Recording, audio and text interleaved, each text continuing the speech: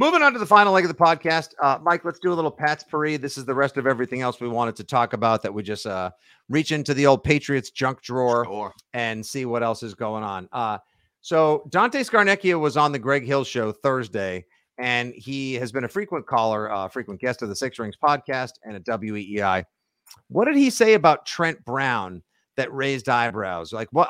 We all know how much Trent Brown loved him. And Trent Brown was late. There was a canceled flight. People wonder if he still wants a new deal, wants more money. Probably not going to happen. But if he wants that one more big-ass contract in the NFL, then he's going to have to get his big ass out there and start playing like the potential all-pro that he was in 2018 and the guy who flashed at times last year and then at times seemed kind of disinterested. Yeah.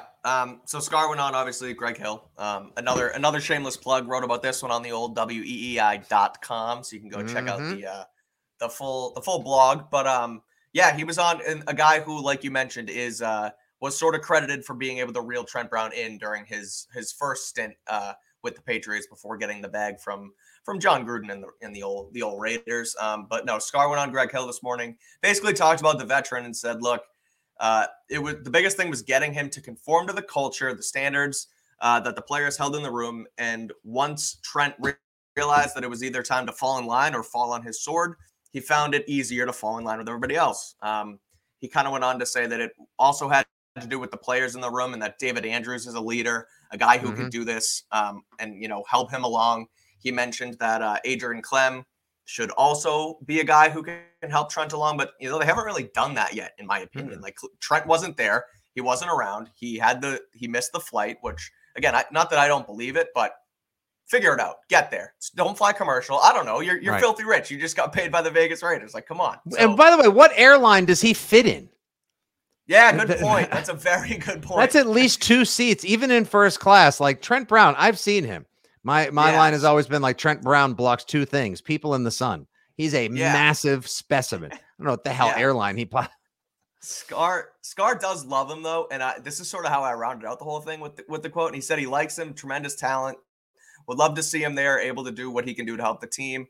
But they got to get him on board, and it would really help them. So I think he thinks that they can get him on board, that they just haven't done it yet.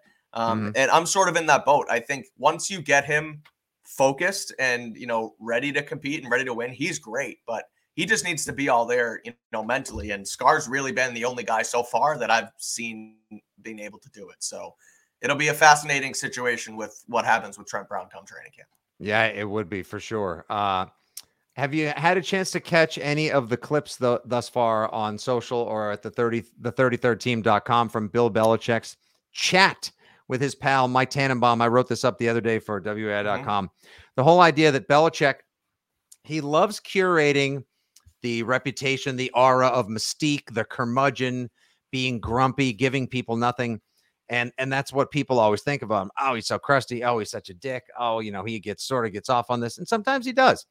But at the same time, whenever he speaks to someone he respects, has worked with, likes, or as a fob, as we say, friend of Belichick, then you end up getting that the gregarious, forthcoming, sometimes even, the wealth of knowledge and, damn near affable Belichick. And that's who we get on these clips because he was talking with Mike Tannenbaum. And if you if you either follow at the 33rd team or go to the 33rdteam.com, you can see these clips talking about how he believes the game has evolved. There's going to be a whole bunch more that they're going to unveil as the summer progresses. But I love the clip about talking about the 3 GOATs that he coached. Yeah, that's the one piece that I saw of it. Yeah. Lawrence Taylor, duh. Yep. Tom Brady, duh. And then he threw Matthew Slater in there as well. Yep. I was great. The fact that he gives, obviously he brought Slater back to the team, convinced him not to retire. I thought that was great. But if anyone's looking for a little extra Pats porn or some Pats content to help fill, it's definitely worth a watch. Speaking of television football entertainment, Hard Knocks is trying to settle on a team for their latest season on HBO and, of course, streaming on Max, as they have now foolishly rebranded it. The rebrand is so odd. It's so strange. It's so freaking strange. I don't get it at all.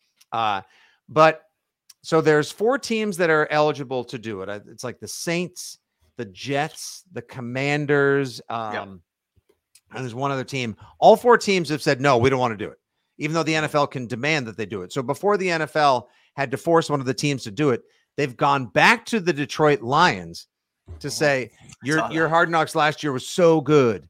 Your Hard Knocks last year had such great ratings. You were so compelling. We want you to do it again. And, I can't imagine the Lions are going to put Goff through it again. Dan Campbell may say yes. I don't know if it was a distraction or if it was an inspiration to them last year, but I just force the friggin' Jets to do it. Just give us what we want. I want Rodgers. I want Zach Hard Knocks. Dude, Zach Wilson, Sauce Gardner. Is this finally the year for the Jets? Is Aaron like?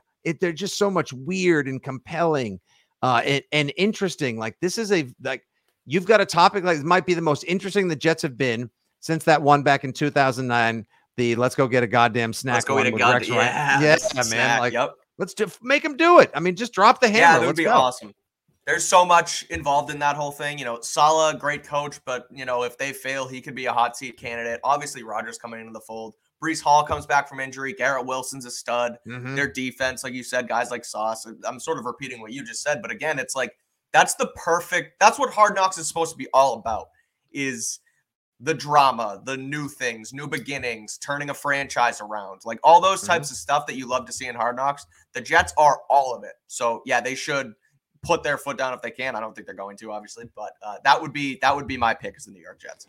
Yeah, and I think the NFL can and should as well, because that would make for by far the best one. You have to have missed the playoffs last year, and there's some other caveats as to how, like what qualifies for a Hard Knocks like you candidate. Can't have a new head coach or something, or like a new coordinator. There's like a bunch of weird rules, but it can't be like the Colts. Like they can't have the Cardinals or the Colts. Cardinals were also on the midseason Hard Knocks last year on, right? I think that was on Prime. So there's only 4 teams that qualify. Make the Jets do it. Come on. I want to see Zach Wilson trying to make every day a nightmare for Aaron Rodgers. Yeah.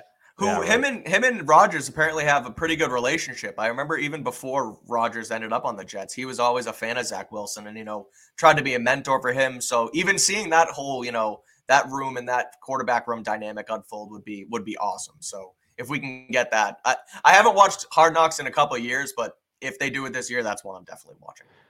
By the way, in the time that we were doing this podcast, Adam Pac-Man Jones, who is a known, ally, if not close friend of DeAndre Hopkins, spoke on the Pat McAfee show. And the takeaway quote for Pat's Nation was, I don't think D-Hop leaves there. I don't think he leaves without a deal. Oh, baby. You love to hear it. Now I would love to see it.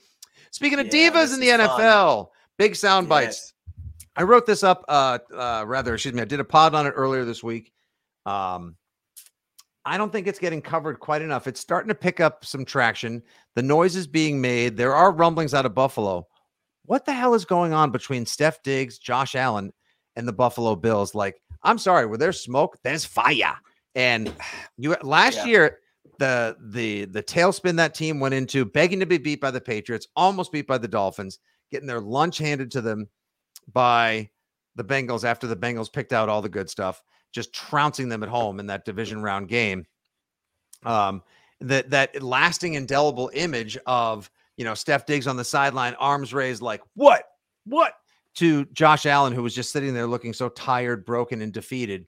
And to now have minicamp going on, Steph Diggs shows up, then leaves the building, and Sean McDermott is having to do the, no. It's well, I'm very concerned, but it's totally fine. Everything's fine. Odd. It's excuse. What is going on? Like, he's already paid top 5 receiver money. He's getting $24 million a season. He can't be looking for more money. This isn't about money. Does he want more looks? Does he want more of the offense run through him? Is there something he's unhappy about team-wise, quarterback-wise? Like, since we know next to nothing and Buffalo is doing everything they can to clamp down on leaks, what do you think this is all about? That was super odd. Again, his whole very concerned comment. At first, I went into my, he wants out of there. I did my whole Patriots meme with the Squidward pointing, funny business, bring him here. But then I thought, like, okay, he was in the building the day before. He's paid top dollar and then doesn't show up. I was like, is he okay? Like, when he says he's very concerned, like, is DeAndre Hopkins. Is Stephon Diggs? I'm losing it. Is Stephon Diggs like around? Is he missing? Like, what's wrong with Stephon Diggs? And then it obviously came out that he came back and, everything was fine. But yeah, an odd situation. I don't know if he's just sick of, the room, sick of what's going on in Buffalo, clearly the stuff that happened. But him and Josh Allen seem again to be on okay terms. I think Diggs posted a picture of them together at practice. So all seems to be well up in Orchard Park. I don't know if that's going to continue. But again, if you're getting paid, you're getting the ball, and you make the playoffs every single year, that's just about all you can ask for. So for him to, ask out is kind of strange, but I think ultimately things are going to be fine. Yeah, I have planted my flag in this ground. Things are going to be fine. I do not. As I say to Hart and on the radio and wherever our voices will be found across the WEEI network and Six Rings, I don't mind being the lone resident of Unpopular Take Island and go ahead. So do you think he's going to get traded then? You think they'll? No, I just think this is I think this is where the Buffalo Bills season, the turnaround for their season begins. You marry this like peanut butter to bread, like with the Madden thing going on, the fact that Josh is the Madden cover boy and the Bills are on there, the way last season ended. I thought last season was their chance to redeem themselves, come back and get theirs after the 13 seconds infamous defeat in Kansas City. They blew it. They had too much on their shoulders. Obviously, they were emotionally exhausted. So some may say, no, this is the year they get after it. I don't know. I ain't buying it. I think there's been too many injuries, too many losses, too many expectations, too much pressure on them now. And I think that they can be had. You've heard my AFC East hot take here on the Six Rings pod that the Jets are going to win the AFC East, not the Buffalo Bills. So correct. Look, if the Bills' demise is there, Jets can win the division. Heck, maybe even the Patriots, should they sign one DeAndre Hopkins, can get themselves in the mix. So we'll see. But no, I'm with you on not being as high on the Bills, but I still think Diggs is going to probably be there and probably still be the one of the better wide receivers in the division. So we'll see probably.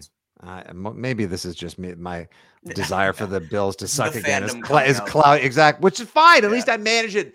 At least I'm honest about it. What does Hart always say? Absolutely. Well, the truth is never mean. I'm being honest. The truth is, I want the Bills to suck again. So how about that? And lastly, this news broke while we were podcasting. Old pal Antonio Brown, part owner or majority owner of the Arena Football League, Albany Empire. It has just been announced.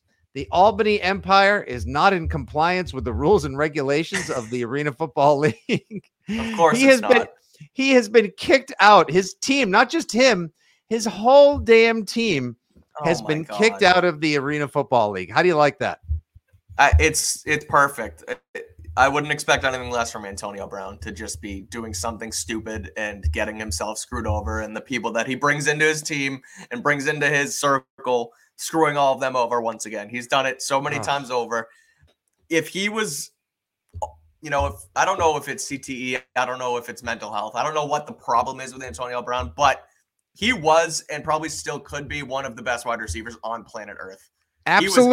He was unbelievable. He was unbelievable as a football player, but he just can't keep it squared away. And it's kind of too bad to see. But I mean, again, the fact that, like you said, he goes off, he tries his next venture and gets his whole team kicked out of the league. That is pure Antonio Brown for you. So. It is 1,000% pure, uncut, street grade Antonio Brown. Yep. It's a damn shame because, if he kept his, as Marshawn Lynch would always say, if he kept his mentals together, then he would still probably be in the league and be a top producing receiver. But when you run off the field, taking off your equipment at MetLife Stadium, when your team's playing the Jets, do, shirtless jumping jacks, it just the league, everyone is better off until he either gets his stuff together, gets his ish fixed. Since then, he's had fights. He's exposed himself in pools in Dubai. There have been allegations of sexually inappropriate behavior. Like, I can't imagine what anyone would want to do with this guy. Like, he is hot, not hot as in like sexy, attractive, or buzzing, like radioactive hot. Like, stay as far away from him as you can until further notice, because it is just plain dangerous. All right, Mike, that'll do, buddy. We've wrapped up the Patspourri. We talked some D-Hop, ran through your roster projections and more. Folks, if you get a chance, Mike and I will be back on the terrestrial airwaves, the frequency modulation, 93.7 FM, WEEI, and of course the WEEI Sports Radio Network Saturday of Father's Day weekend from 1 to 4 p.m. Give us a listen if you get a chance. Please subscribe to the Six Rings Pod at Six Rings Pod. Rate, review, subscribe, and share. Give Mike a follow at Mike Cadlick. And of course, I'm at Fitzy GFY. For producer Justin Turpin and everyone at WEEI, Odyssey, and 2400 Sports, this is Nick, Fitzy Stevens, and Mike. We need some. Andy is Andy Jumbo Hart. We're going to have to figure out a Mike, something Cadlick. Yeah. Mike something Cadlick. And this is Mike something Cadlick for the Six Rings of Football Things podcast. We'll talk to you soon. Thanks for listening. As always, good day. God bless. Go Pats. Go Pats.